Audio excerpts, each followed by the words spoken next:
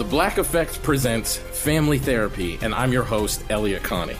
Jay is the woman in this dynamic who is currently co-parenting 2 young boys with her former partner, David. David, he is a leader. He just don't want to leave me. But how do you lead a woman? How do you lead in a relationship? Like, what's the blueprint? David, you just asked the most important question. Listen to Family Therapy on the Black Effect Podcast Network, iHeartRadio app, Apple Podcasts, or wherever you get your podcasts. I'm Tamika D. Mallory. And it's your boy, my son, the General. And we are your hosts of TMI.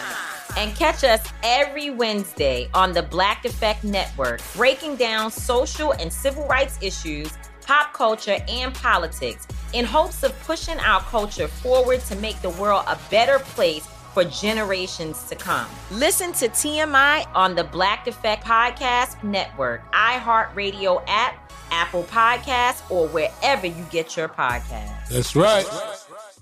I'm Diosa. And I'm Mala. We are the creators of Locatora Radio, a radiophonic novela, which is a fancy way of saying a podcast. Welcome to Locatora Radio, Season 9. Love at first listen. We're older, we're wiser, and we're podcasting through a new decade of our lives. This season, we're falling in love with podcasting all over again. And getting to the heart of our stories. We're going places we've never gone before, and we're bringing you along with us. With new segments, correspondence, and a brand new sound. Season 9 is kicking off with an intimate interview with Grammy Award-winning singer-songwriter Natalia Lafourcade. What's giving you hope right now? Well, when I see what music does to people, it gives me a lot of hope. If you liked Locatora before, you're going to love Season 9. Subscribe to our show and you'll see why Locatora is your prima's favorite podcast. Listen to Locatora Radio as part of the My Cultura Podcast Network, available on the iHeartRadio app, Apple Podcasts, or wherever you get your podcasts. Hello, friends. I'm back. And if you're listening, well, so are you. And it's a good thing that we're both here today because guess what? I have an extra special episode of Off the Beat. Oh, yeah. And it's your host, Brian Baumgartner. Now, if you follow at Off the Beat on Instagram, like I have very politely asked you to many, many times, or even if you follow me, you might already know what's going on here on social media. I asked all of you, my wonderful listeners, to send in your questions for a little mailbag episode of Off the Beat. That's right. Ask me almost anything episode. Boy, you guys delivered. I got so many great questions. There's sadly no way that I could answer all of them. I do wish that I could. Truly, I'd love to get to all of them. For example, What a Day 450 asked, how are babies made? Now, this is an important question. It's very important for you all to know. I'd love to be the one to teach you. However, that would make this a very, very different podcast. So I encourage you to ask your parents. Some of your other questions, I just truly cannot answer, as in, It's Sid asked, how to stay sane. Sid, listen, we're in the midst of a 100-day actors strike that was preceded by a 974-day writer strike. I wish that I could stay sane. I wouldn't have chosen to be an actor. I don't know what I would have chosen to do, but truly, if you figure that one out, how to stay sane, well, you have an open invitation to come on this podcast and tell each and every one of us. Luckily, many of you asked questions that I actually can answer. So I'm excited to do just that. Let's start off with one from ZFDALW08. The question is, hello, Brian? Well, yes. Hello, indeed. One down. I am on a roll. Bubble and squeak, I love it. Bubble and squeak, I know. Bubble and squeak, I cook it every morning, left over from the night before.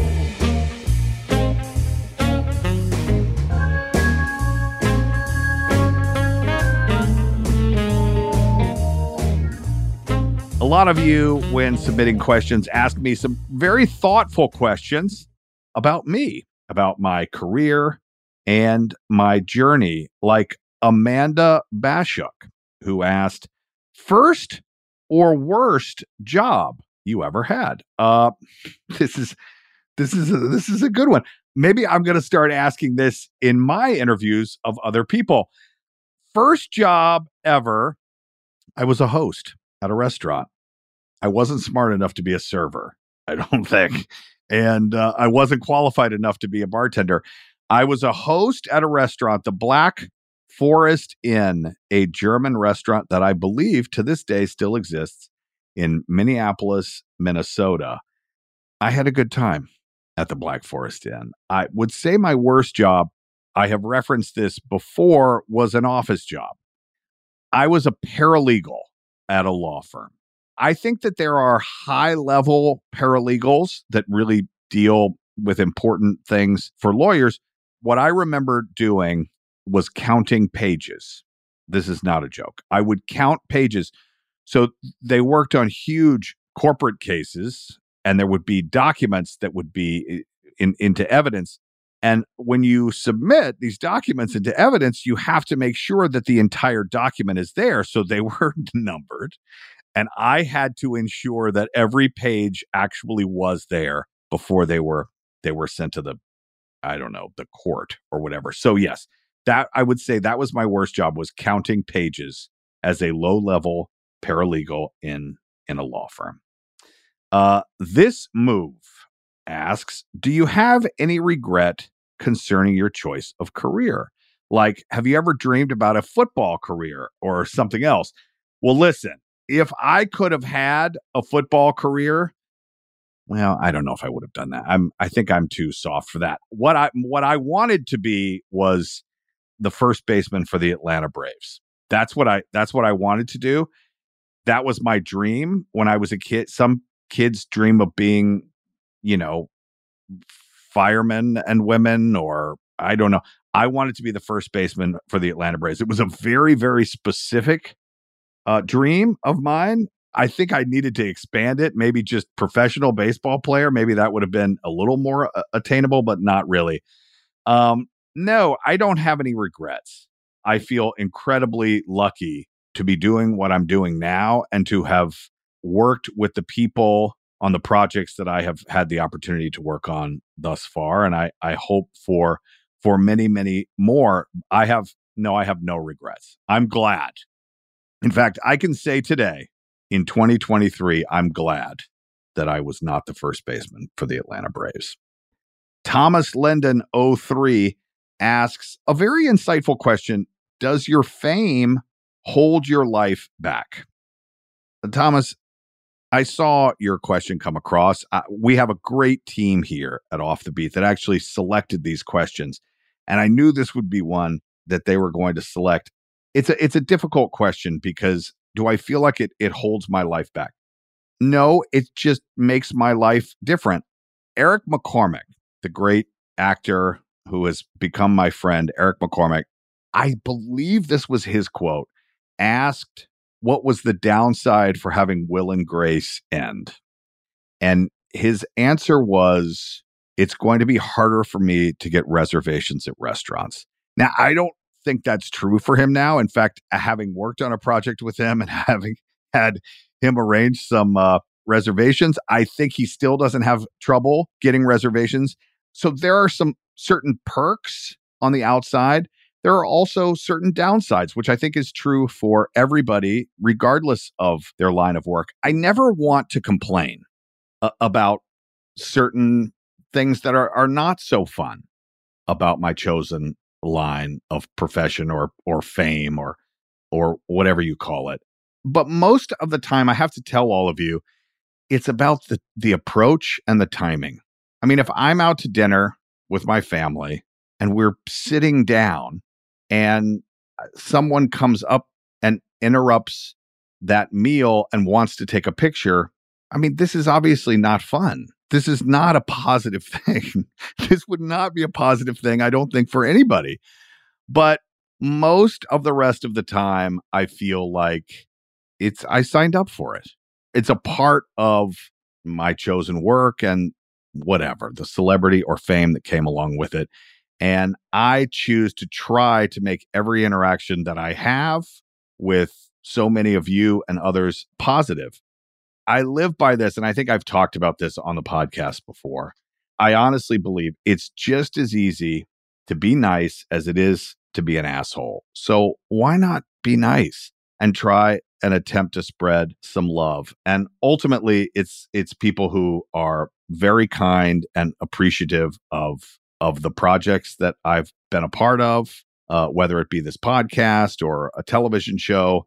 And so I'm grateful, by and large, for the interactions. And look, I have said this, the greatest gift that I believe I was given from The Office is the human connection that I have been able to have with people who feel the need to tell me what that show has meant to them. And I do consider that a gift, and honestly am often overcome with emotion when those of you do come up and talk to me and tell me about your experiences with the show and how it maybe helped you through a bad time or relationship or medical issue, or if you were a service member serving overseas and the show helped. This is a gift that you all give to me. So thank you, by and large, most of the time, for coming up and saying hi and having such kind words. Thank you. Maxie Byrne asks, was there ever a role that you considered turning down after auditioning or offered a role? And if so, why did you turn it down? Now, I don't know that I've talked about this specifically. There was a period of time after The Office where I had the opportunity to play a lot of roles that were Kevin Malone adjacent, very similar in terms of the type of role. And I decided that I did not want to do that. Now, let me be honest, without naming anything specifically in this regard, most of them were not written by Greg Daniels and Mike Schur and Mindy Kaling and BJ Novak and Paul Lieberstein and all of the great writers that we had. So they were never quite the same, which was part of it. But two, yeah, I did. I wanted to distance myself. I found myself saying yes almost instantly to a drama, regardless of what I thought of it, just wanting to play a different type of character. And I found myself saying no to a lot of roles that were like Kevin Malone. To answer your question slightly more specifically, I didn't turn this role down, but when I was offered the role of Skip Wick in Electric Jesus, the movie I shot, I don't know, 3 or 4 years ago, I was concerned about it because the movie was called Electric Jesus. And I have my own relationship with spirituality and religion. And I wasn't quite sure if this was a movie that I wanted to do. I knew the role, after reading the script, was incredibly interesting to me and something I definitely wanted to play. But I felt like I needed to be sure about the movie and the message that the director, who also was the writer, the message of the movie from him and how he saw that character within it. So that was something that was very important to me. And we had a long conversation, Chris White and I, about what he saw, his feelings about religion, his experience with organized religion and spirituality, and what he felt like the message was of this movie, or what was his reason for making it. And we talked for a couple of hours. And after my conversation with him, I was very, very sure that I did want to do the movie. So that wasn't something that I turned down, which was your question. But that was really important to me on that film, asking those questions and making sure that it was something that I wanted to do. Tupac's white son, oh boy, asks, if you could be a superhero in a movie, yeah, who would you be? I like the bad guys. Is that wrong? I feel like the bad guys in the movies are way, way, way more complex and interesting, at least to play. I don't know. Superman, he has the most power. I do get asked periodically, like, what would be the superpower that I would most want? Teleporting. The idea that I could teleport from place to place, that would be an amazing thing. But that has nothing to do with acting as a superhero in a movie.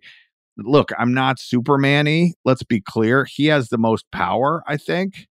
Batman's pretty complex, I would say. But, really for me, I would rather be Lex Luthor or, I don't know, the Joker, the Penguin than one of the superheroes.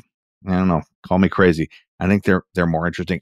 As a kid, when we used to not watch screens all the time and we played Imagination Land, I was always the bad guy because I thought they were more interesting.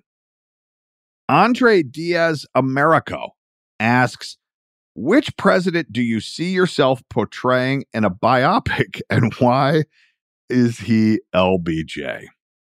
Because you said so, my friend. Because you said so. We're going to go to a little fast round here. Some quick answers, hopefully, to some questions. At least that's what my producers tell me. This is a rapid fire round of Mailbag. The Crazy Dude 44 says, what's your favorite scary movie? Exorcist, the original. That's the movie that scared me the most. My favorite is The Shining, by far. Easily top 10 movie for me, all times. DD1129 asks, favorite Girl Scout cookie? Thin Mint, DD. I'm a traditionalist. I also like those Samoas. They try to do the new ones. Doesn't work for me. Just give me some Thin Mints, and if they were in the fridge, even better. Tony Santos Spiritu asks, what's your favorite adult beverage? It's whiskey, my friend. And if it's black market rye, it's even better. I'll take whiskey over just about anything else. I also, let's be honest, I do like the red wine as bigger and bolder as possible. Like nice Cab Franc or Cabernet Sauvignon. Nice Brunello from Italy. I should be drinking wine, right? Why am I not drinking doing this? I'm answering the questions. I should also be drinking. No, it's the middle of the day and I'm being safe and responsible. M.Y. Soof. Top 5 favorite songs. Oh boy. Actually, top 5 favorite songs. Your last meal on earth. And if you could have a fast food chain restaurant built into your home, what would it be? That one's easy. In-N-Out. If I could have an In-N-Out at the house, that would be, but then there would be a line down my driveway. That wouldn't be great. But I think the point is, what would I want? And it would definitely be that. I'm going backwards. Last meal on earth. Well, now I'm thinking about Cabernet Sauvignon. I would say a nice big Napa cab with a beautiful steak, some very small cut up fingerling potatoes, and broccoli on the side. That would be my last meal on earth. And you can't talk to me about whether or not it's healthy or not, because guess what? It's my last meal on earth. So I can have what I want to and then finish it off with an In-N-Out. And then it would definitely be my last meal on earth. Top 5 favorite songs. Oh boy, here we go. I'm an enigma wrapped in a variety pack. I like a lot of different types of music. I like to say, I always say, but this is not what I stole this from someone, but now I say it very regularly. By the way, I did not win on Jeopardy. In case you missed it, I was on Jeopardy. I didn't win on Jeopardy. And here, my friends, is the reason why. A great person once said to me, that I don't remember who it was, said that your brain has the capabilities of remembering one of 3 categories. You can't do more than that. One are sports facts, teams, statistics, just sports information. That's the one that I have. The second is songs, song lyrics, song titles, albums, artists. I love music, but I'm not good at that. It could be a really recognizable song that I could be singing along to, and someone would be like, who sang? And I can't even pull it. And then the third is useless trivia. See, that's why I didn't win at Jeopardy. I don't have the useless trivia. And by the way, over 3 rounds, no sports categories. Absolutely none. I think it was rigged against me. Don't tell anyone I said that, but I think it must have been because they all knew I liked it. Anyone who says that Jeopardy, by the way, that there's a way to cheat, there's no way to cheat. You know, I was once the captain of Family Feud and we won, and it was me and Oscar at the end, and we won the big money. Much less serious over at Family Feud, by the way. Jeopardy, they're very serious over there on Jeopardy. They don't mess around. They'll take you to court if they think that you were messing around. They told us. Anyway, what was it? Top 5 favorite songs. So this is tough for me because I like a lot of different things. No particular order. As you may know, Willie Nelson is the person I've seen in concert the most, and I would say is my number one favorite person. I'm going to give 2 for him, but it just counts as 1. Always on my mind. And of course, Georgia. That's song 1, which is the 2 and 1. Bob Dylan, Like a Rolling Stone. I mean, I think for me, the songs that pop into my head are the ones where if it comes on, I'm going to try my best to sing it because it transports me and it makes me feel differently. So Like a Rolling Stone is on there. Purple Rain, Prince, that's got to be on there. Greatest concert I ever saw, by the way, Prince. All due respect to Taylor Swift. Prince, you can't beat it. Don't Stop Believing. But I think that one for me is about The Sopranos. I'll be honest, which everyone knows is my favorite television show I was never on. Don't Stop Believing, because it obviously ends The Sopranos. I got to put that on my list. Bohemian Rhapsody, Queen, the craziest, most courageous, bold, insane song ever. 1, 2, 3, 4. I think that was 5, but I can't leave off Lennon's Imagine because it makes me cry always. So there you go. There's my top 6 or 7 favorite songs of all time. Chris Lee Photography. Second favorite food to cook after chili. Well, this is easy because it really probably is my first favorite thing to cook. I am fortunate enough weather-wise that I live in Southern California. So grilling season goes all year long. And if I'm home, I would say that I'm at the grill 4 nights a week. Yeah, 4-ish nights a week, depending. That's on average. I love to grill. And it doesn't matter what it is. Vegetables, meat, beef, chicken, sausages. I love to grill. And this is not really intended to be a plug. I do have a grilling cookbook. I mean, what are these? I'm just a master at transitions today. A grilling cookbook, seriously good barbecue cookbook. That's coming out this spring, just in time for next grilling season. Check it out. I'm compiling recipes right now. I hope you saw. If you have a great barbecue recipe, get it to me. The deadline is rapidly approaching or past, but try it out. You can find, I'm sure, the link on my Instagram to get your recipe, if it's not too late, into the book. But yeah, I love to grill. And I will say this also, because I haven't talked about this. During COVID, there was a big movement for baking. And I was never a baker, and I still am not. Spoiler alert. But I started doing the pizza thing and making my own dough, experimenting with that, with doing it, letting it sit multiple days. So I really did enjoy the therapeutic nature of that. I mean, it takes a long time. You got to plan ahead. And usually I am not great at planning ahead. But if you haven't gotten into the dough making for pizza craze, I know my old coworker, Jenna Fisher, she's on the baking train there. I was doing the pizza dough. I really do enjoy that as well. And that ends our rapid fire questions. I didn't rapid fire it very well at all. Sorry, producers, don't fire me, but let's take a break. I'll catch my breath, and we'll be back after this.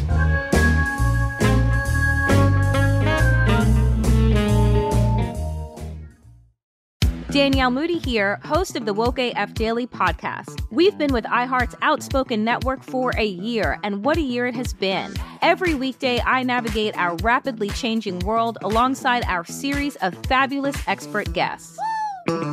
As we head deeper into 2024 and yet another life-changing election cycle, Woke AF Daily is here to keep you sane and woke. Woke not just to the latest headlines, but also to the collective power we all have. Woke to the need to build community with those around us. Woke to how to avoid burnout, and woke to the ways we can all find joy in the madness. Make Woke AF Daily with Danielle Moody your podcast destination for 2024 election news and analysis. And tune in to hear the ways I am working to stay grounded amidst it all. Listen to Woke AF Daily Season 5 on the iHeartRadio app, Apple Podcasts, or wherever you get your podcasts. Imagine you ask two people the same exact set of 7 questions. I'm Minnie Driver, and this was the idea I set out to explore in my podcast, Mini Questions. This year, we bring a whole new group of guests to answer the same 7 questions, including actress and star of the mega hit sitcom Friends, Courtney Cox. You can't go around it, so you just go through it. This is a roadblock. It's going to catch you down the road. Go through it. Deal with it. Comedian, writer, and star of the series Catastrophe, Rob Delaney. I shouldn't feel guilty about my son's death. He died of a brain tumor. It's part of what happens when your kid dies. Intellectually, you'll understand that it's not your fault, but you'll still feel guilty. Alt-rock icon, Liz Phair. That personal disaster wrote Guyville. So everything comes out of a dead end. And many, many more. Join me on Season 3 of Mini Questions on the iHeartRadio app, Apple Podcasts, or wherever you get your favorite podcasts. 7 questions, limitless answers. If you love sports and true crime, then there's a new podcast from executive producer Dan Patrick and hosted by me, Jay Harris, that you won't want to miss. Playing Dirty: Sports Scandals. Each week, I'm squeezing the juiciest details from some of the biggest sports scandals ever. I'm talking Marcus Dixon, Olympic gymnastics, Cain Velasquez, salacious Super Bowl-level scandals. Join me on the dark side of sports by listening to Playing Dirty: Sports Scandals on the iHeartRadio app, Apple Podcasts, or wherever you get your podcasts.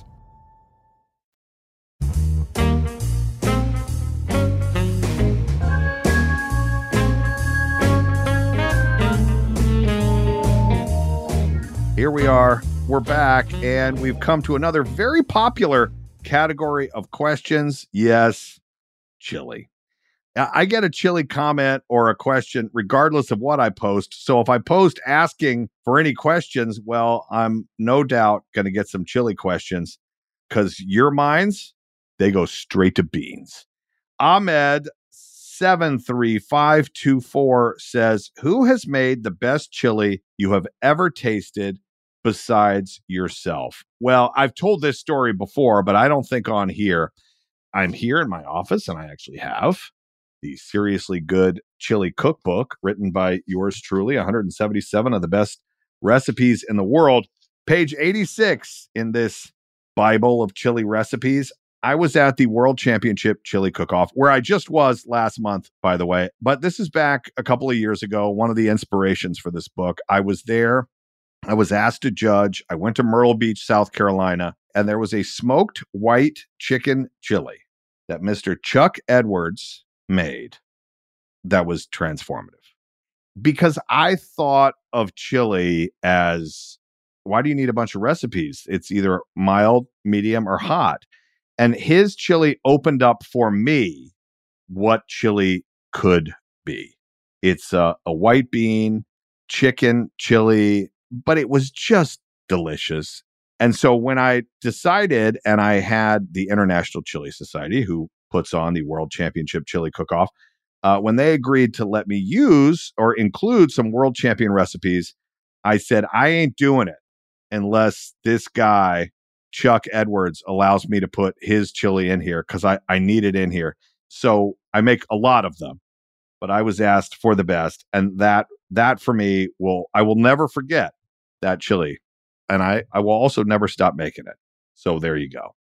Stars for CSSY. Who actually made the chili? Now, I assume you're referring to the chili that was featured in the Office episode Casual Friday that I spilled all over the floor, or rather Kevin spilled all over the floor. That was the prop department.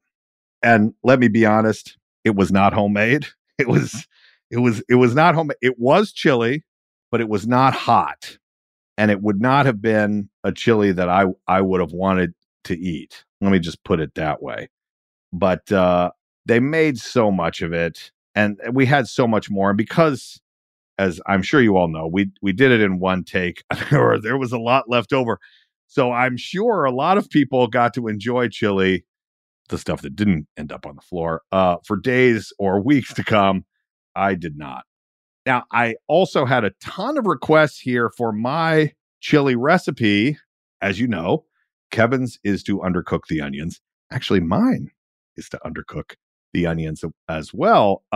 Well, my secret recipe is not secret. It's here in my Seriously Good Chili Cookbook. I'm going to drop a link to the recipe in the notes for this episode of Off the Beat, so you all can give it a try. And then you're going to love it so much, you're going to need Chuck Edwards and everyone else's in the book. So I will include my recipe. I mean, I'm just saying it's the best you've ever had. It's not a brag. If it's true, it's true. Now, there's some other secrets that I've never told anyone before. This is some top secret stuff. Okay. I'm finally going to get to reveal this for you today. It's a 2-part question. Here we go. Brandon Seal New asked, how does one attain so much handsomeness? And life is shit. Added, how do you not age? Like, don't be shy. Drop the skincare. Let me just say this. It's just au natural, baby. Combined with a lot of plastic surgery. So there you go. Those are my tips for how to stay handsome and my skincare routine. Get surgery often. No, don't do that. Actually, maybe I should write it in a book. There's a new book idea for you. Well, now that I've covered my first 2 passions, acting and, of course, skincare, there are plenty of questions submitted about one of my other passions, sports. Raw B number 7. How long have you been playing golf? What do you normally shoot? And what's your favorite club in the bag? I didn't start playing golf as a kid. Raw B number 7.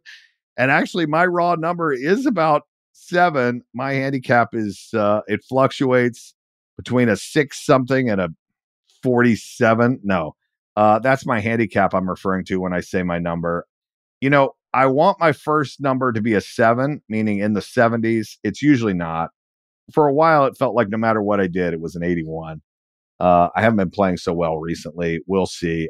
I love the game, as you all know. My favorite club in the bag, 60-degree wedge. Yeah, I hit it from almost anywhere around the greens. And I would say if I had a best shot, it would be 100 yards and in. Most of the time, that 60-degree wedge is in my hand. Funk24 asks, what are you using on a par 3 205-yard center pin?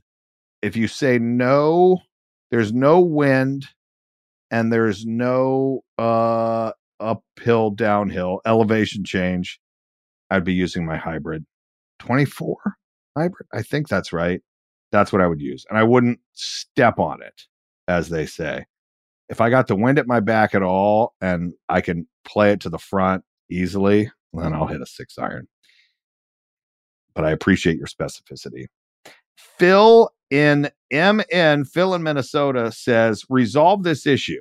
We see you show up for Rodgers cheering for the Jets. So where is your long-standing loyalty to Titletown, USA? Well, as many of you know, guest of the program here and good friend of us on Off the Beat is Aaron Rodgers. And I was there at the Jets' first game against the Bills. I have talked about it on Dan Patrick's program and maybe a little bit here. Is the most exciting open for a sporting event that I've ever seen in my entire life, bar none. 12 years since the playoffs, 22 years since 9/11, on 9/11, 55 years, I believe that my math is right, since their last Super Bowl victory, that one and only Super Bowl victory. The anticipation was incredible, and I feel very lucky that I was there, and of course was completely heartbroken at what transpired in that game. But of course, I still love the Packers. And Burner asks, what Packers game are you going to this year? I was just there. I was just there in Las Vegas for the Packers-Raiders game before their bye week. I really was disappointed at the end of that game. It was a great game. And by the way, the Raiders, hats off to the Raiders. That stadium there is incredible. If you ever have an opportunity to go see a game there at Allegiant Field, do it, because it's fun. It's fun. It's beautiful. It's Vegas.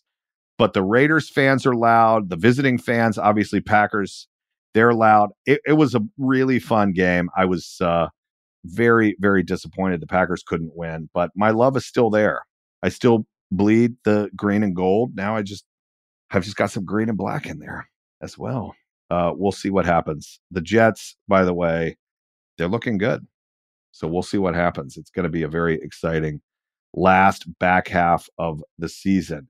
B. Geitman asks, when are you coming to Lambeau for a game? I'd love to see you there. Look, I had a lot of questions about when I'm coming to Green Bay this year. As I just said, I was able to see my beloved green and gold in Vegas a couple of weeks ago. I am not sure when I will be out. I hope to make it out there. You know, I always love to go to Lambeau when it's cold. Most people are the opposite. And I don't like cold weather. But man, there's just nothing like it. The frozen tundra, and you really can see and feel that home field advantage. I love that. So I'm hoping to get out once the weather turns and see a game this year, but I'm very glad I got to see a game already. Stash Mountain asks, how do you feel about the conference realignment and expanded playoff in college football? Well, first off, about the extended playoff. It's about time. There are some people that think that it's going to destroy the regular season because every game won't be as important. I don't think that's true, because I think there will be enough incentive to be ranked higher, even if you believe you're going to get into the playoff, that you're still going to be playing the games hard. The game this last weekend, Penn State and Ohio State, I know had huge college football playoff implications, and people talked about how that game wouldn't be as important. But look, I think that the higher you end up, the better it's going to be for you. And I think it's going to give some more teams, some different teams, and I say this as a fan of the University of Georgia, more teams an opportunity to just be in it. And I think that's good. Do I think it's going to alter tremendously who ends up winning the national championship? No. But hopefully we'll have a surprise here and there and some more people involved. So I'm excited about that. Conference realignment, I don't know it's all crazy town to me. I mean, that the Pac-12 is no longer exists, that you've got 16, 18, 20 teams in these mega conferences. You know, I would say, a traditionalist in a way. I mean, look, things like the playoff, things that make sense, I'm in favor of. But I do think, whereas the expanded playoff is going to give more teams an opportunity, I think that the conference realignment and expanding these conferences, I think there's going to end up being another tier in college football, and there's ultimately going to be fewer schools that have a chance. And I think that's unfortunate. I do. I'm hoping that that there'll be something left there for the bowl games. I don't know, in a lesser tier conference or new league that will be born. So there'll be more than just Division I. Maybe there'll be a Division 1A and 1B. I don't know. But I think that these mega conferences are not good. Certainly not good for the fans and not good for the schools that aren't in them. So we'll see. D Hoppy 26 says, will you tell the Clemson FaceTime story? I don't know the Clemson FaceTime story. I don't know what story we're referring to. I'm so sorry, but I will tell you, I was asked when Joshua Brooks, the athletic director of the University of Georgia, was named the athletic director, someone in the department asked me to send a video, a cameo, I believe, to Joshua, congratulating him. I guess he was a big fan of The Office. And I had lost touch with the athletic department at the University of Georgia for a long time. I've been gone from Georgia for a long time. Man, he brought me back into the fray in a big way. He's been so kind, reaching out to me and inviting me to games and inviting me to sit with him, and was with him the SEC championship game last year. And actually we'll see him this weekend in Jacksonville. So I don't know about Clemson, but I'm very glad that I got reintroduced and realigned with the University of Georgia athletic program. That's for sure. Ray Mitten asks, are you still in a fantasy football league with other cast members from The Office? How is your team doing? Who is in first place now? And who drafted Joe Burrow?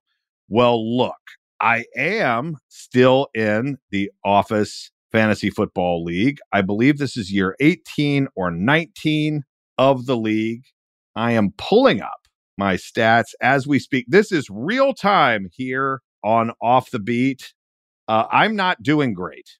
Let me be honest about that. I've had some injuries. It's been a little ugly. I will be clear. Lee Kirk, a director on The Office, you had to have worked on The Office in order to be in the Office Fantasy Football League. Also, incidentally, husband to Jenna Fisher, is in first place. Only one loss. I am down. I will report Mr. Krasinski, having an uncharacteristic positive year, is in third. So Krasinski making a run. Rain there in sixth place. I'm in 10th. 10th out of 12. My point total is high, but I'm down. Yeah, I'm sorry. To be honest, I don't know who has Joe Burrow. I did not draft Joe, even though I love him. Think he's an absolute top quarterback. I thought the calf was going to be a problem for him. But I'm in 10th place in the Office Fantasy Football League. So what do I know? Speaking of The Office, well, of course, everybody's got questions about The Office, especially with a little blurb from one publication that was listed online in the last few weeks. Stick around and come back. I will answer your Office questions and more.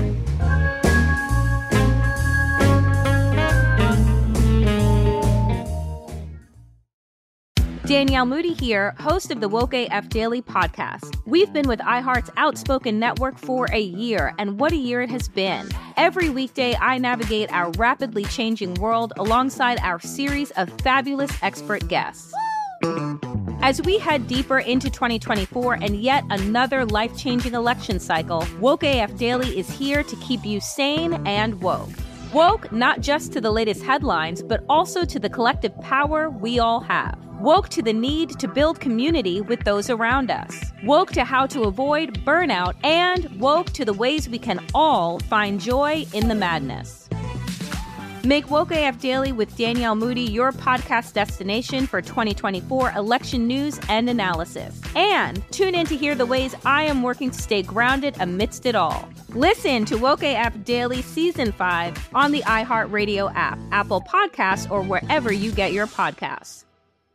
Imagine you ask two people the same exact set of 7 questions. I'm Minnie Driver, and this was the idea I set out to explore in my podcast, Mini Questions. This year, we bring a whole new group of guests to answer the same 7 questions, including actress and star of the mega hit sitcom Friends, Courtney Cox, You can't go around it, so you just go through it. This is a roadblock. It's going to catch you down the road. Go through it. Deal with it. Comedian, writer, and star of the series Catastrophe, Rob Delaney. I shouldn't feel guilty about my son's death. He died of a brain tumor. It's part of what happens when your kid dies. Intellectually, you'll understand that it's not your fault, but you'll still feel guilty. Alt-rock icon, Liz Phair. That personal disaster wrote Guyville. So everything comes out of a dead end. And many, many more. Join me on Season 3 of Mini Questions on the iHeartRadio app, Apple Podcasts, or wherever you get your favorite podcasts. 7 questions, limitless answers. If you love sports and true crime, then there's a new podcast from executive producer Dan Patrick and hosted by me, Jay Harris, that you won't want to miss. Playing Dirty: Sports Scandals. Each week, I'm squeezing the juiciest details from some of the biggest sports scandals ever. I'm talking Marcus Dixon, Olympic gymnastics, Cain Velasquez, salacious Super Bowl-level scandals. Join me on the dark side of sports by listening to Playing Dirty: Sports Scandals on the iHeartRadio app, Apple Podcasts, or wherever you get your podcasts.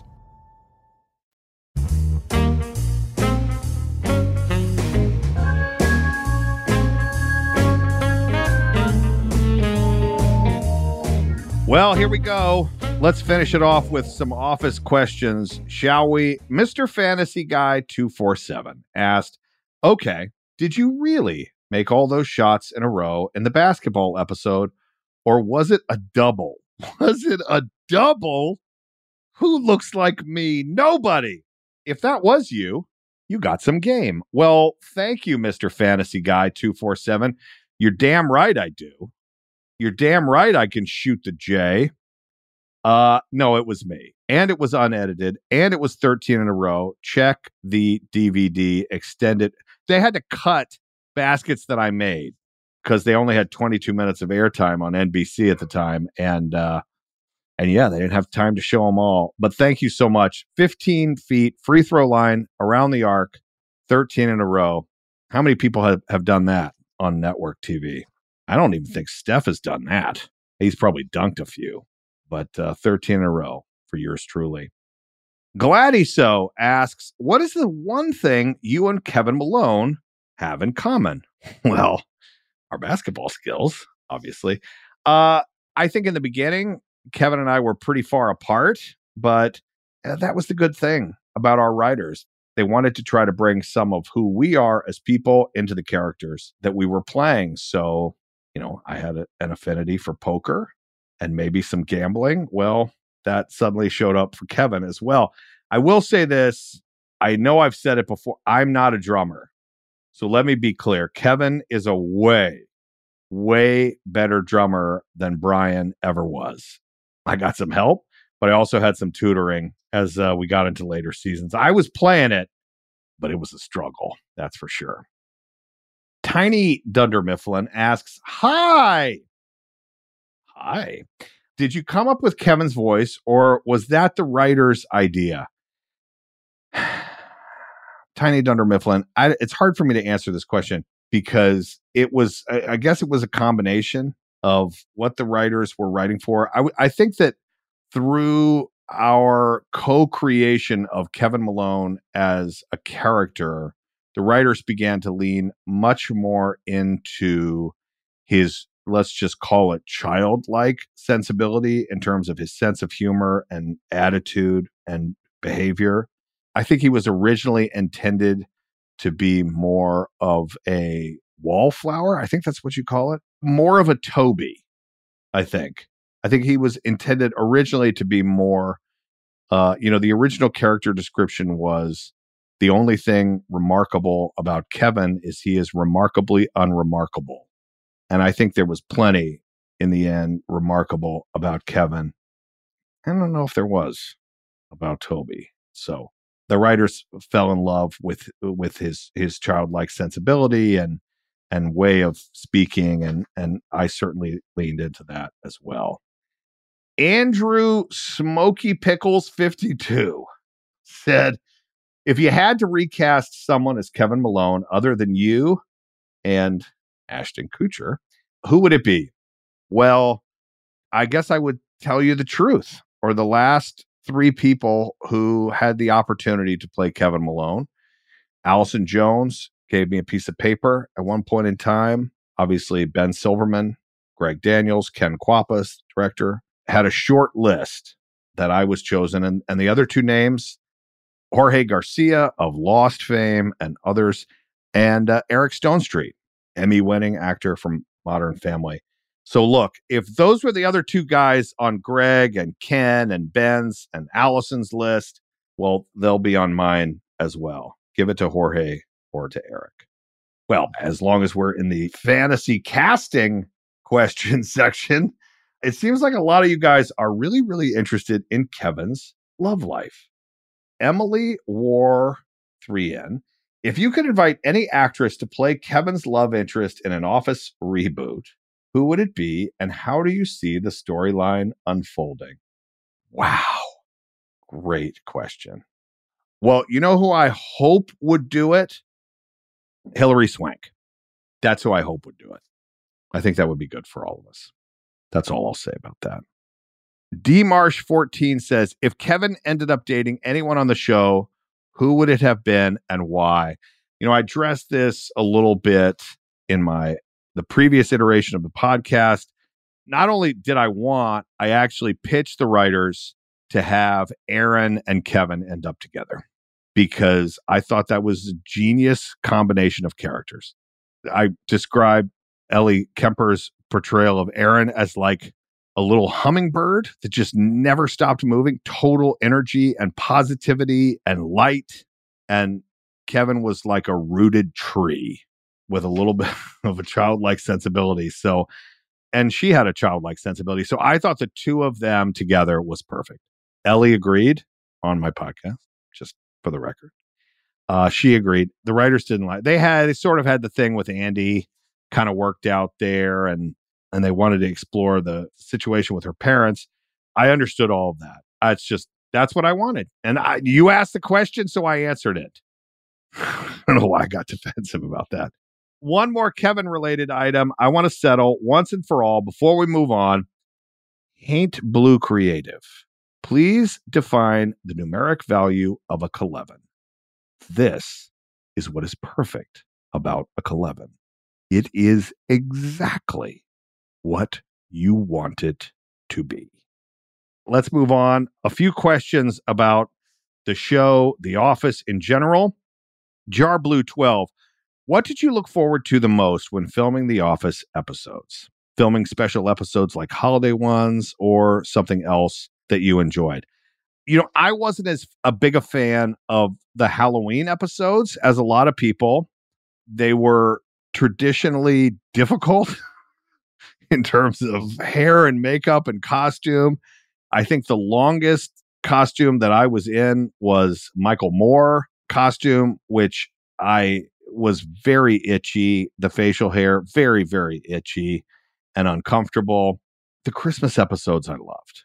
They were a ton of work.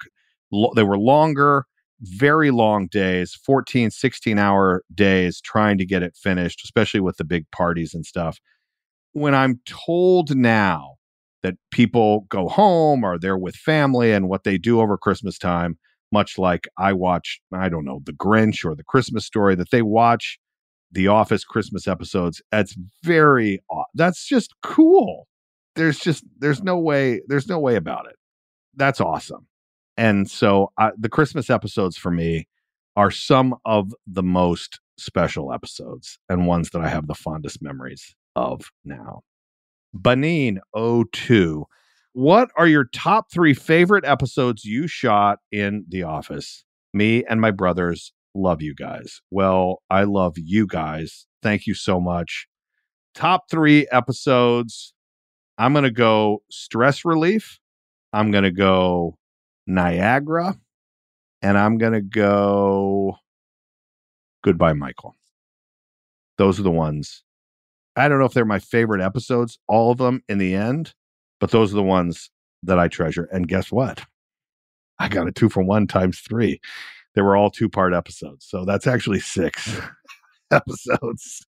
So I cheated the system. but somehow I still won. I work at Walmart 10/12. What's your favorite memory from The Office? Well, some of the episodes I just mentioned, memories came flooded back as I just said them. But mostly it's about, my favorite memories now are about the moments when we weren't shooting, going to the Golden Globes or the Emmy Awards, or being at someone's house early on, watching the episodes, wondering if we were ever going to get to do them again, believing we were done after 6 episodes or 12 episodes, and then being back for 200 and whatever. Yeah, those are my favorite memories now. And when my text goes off and it's from our group text chain, yeah, the memories are right there, man. Feels like so long ago, and also just yesterday. Emily Joan 15. Who was someone you wished made a guest appearance on The Office? Wow. That's a great question. We had so many great guest appearances. Oh, I don't know, it just popped into my head. I was told we made the first network television joke about Barack Obama when he became president. When Michael said to Stanley, Barack Obama's president. So I'm going to say Barack Obama. That would have been pretty cool. We made the first joke, so we should have let him come on and say hi. Alec Olson 05. On The Office Deep Dive, you always asked your guests why they think The Office now is more popular than ever, but I've always wondered what your answer is. Why do you think the show still holds up? Because it makes you feel good. And it's funny. Thank you, by the way, for being a longtime listener. If you heard all those interviews. But I think that's the answer for me. It's funny and it holds up and it makes you feel good. Ultimately, it wasn't an accident that we ended An Oral History of The Office with that quote, "There's beauty in ordinary things. Isn't that kind of the point?" I think it's a celebration of ordinary people doing ordinary things, but given value and weight and told, you may be ordinary, but you're important and deserve to be celebrated and focused on a television show. You don't have to be just beautiful to be focused on. That's why I think it is, because it makes people feel good. Tubiac Maniac says, could you have played Kevin for another 5 seasons? I'm glad that we ended where we did because we told a complete story, but sure. I miss the guy, I miss the guy. And Gregory Seawald asks, well, I guess we've saved the real question for last. Any comment on those rumors of an Office reboot? Look, there was a story a few weeks ago in one publication that indicated that an Office reboot was imminently going to be announced as soon as the writer's strike was over.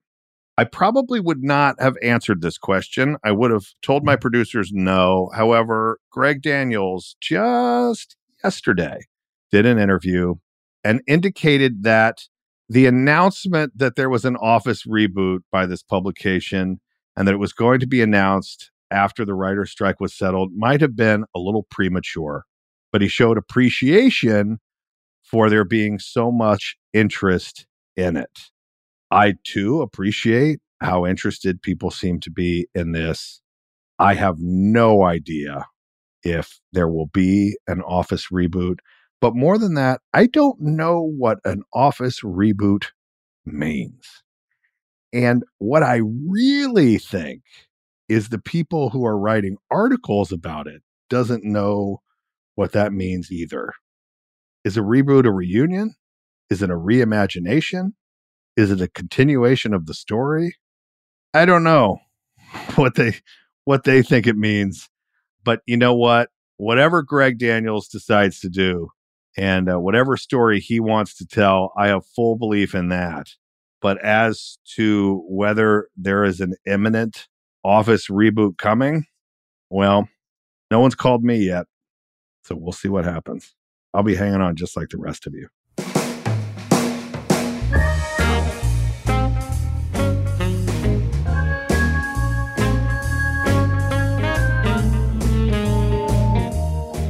Thank you for all of your questions, everybody. I could have kept answering your questions for another 5 seasons. That was very fun. Hopefully you didn't get tired of the sound of my voice. I need somebody else in next week so we don't have to just listen to me. But I got to wrap things up here. I did want to get to one more thought-provoking question from HB Seeley 1.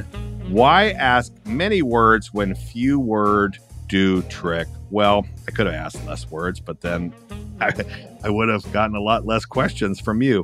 That's a sacrifice I'm willing to make. One more question here. Spooky Kangaroo Rat 33. Did you have a good day today? Spooky, I did have a good day. I had a fantastic day because I enjoyed doing this with all of you. Thank you for your thoughtful, your fun, your interesting questions. I've said this before, these mailbag episodes, they make me feel like I get to know many of you a little bit better as listeners because nobody's ever interviewing me here. Hopefully you get to know me and at least what I'm thinking a little bit better as well. You're the best. Thank you. I hope you enjoyed this little Ask Me Almost Anything copyright. I hope you have a good day too. And until next time, take care.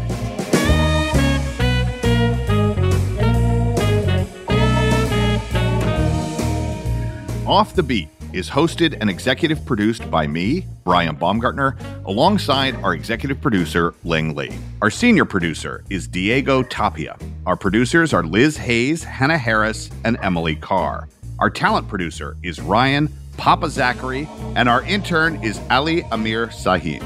Our theme song, Bubble and Squeak, performed by the one and only Creed Bratton.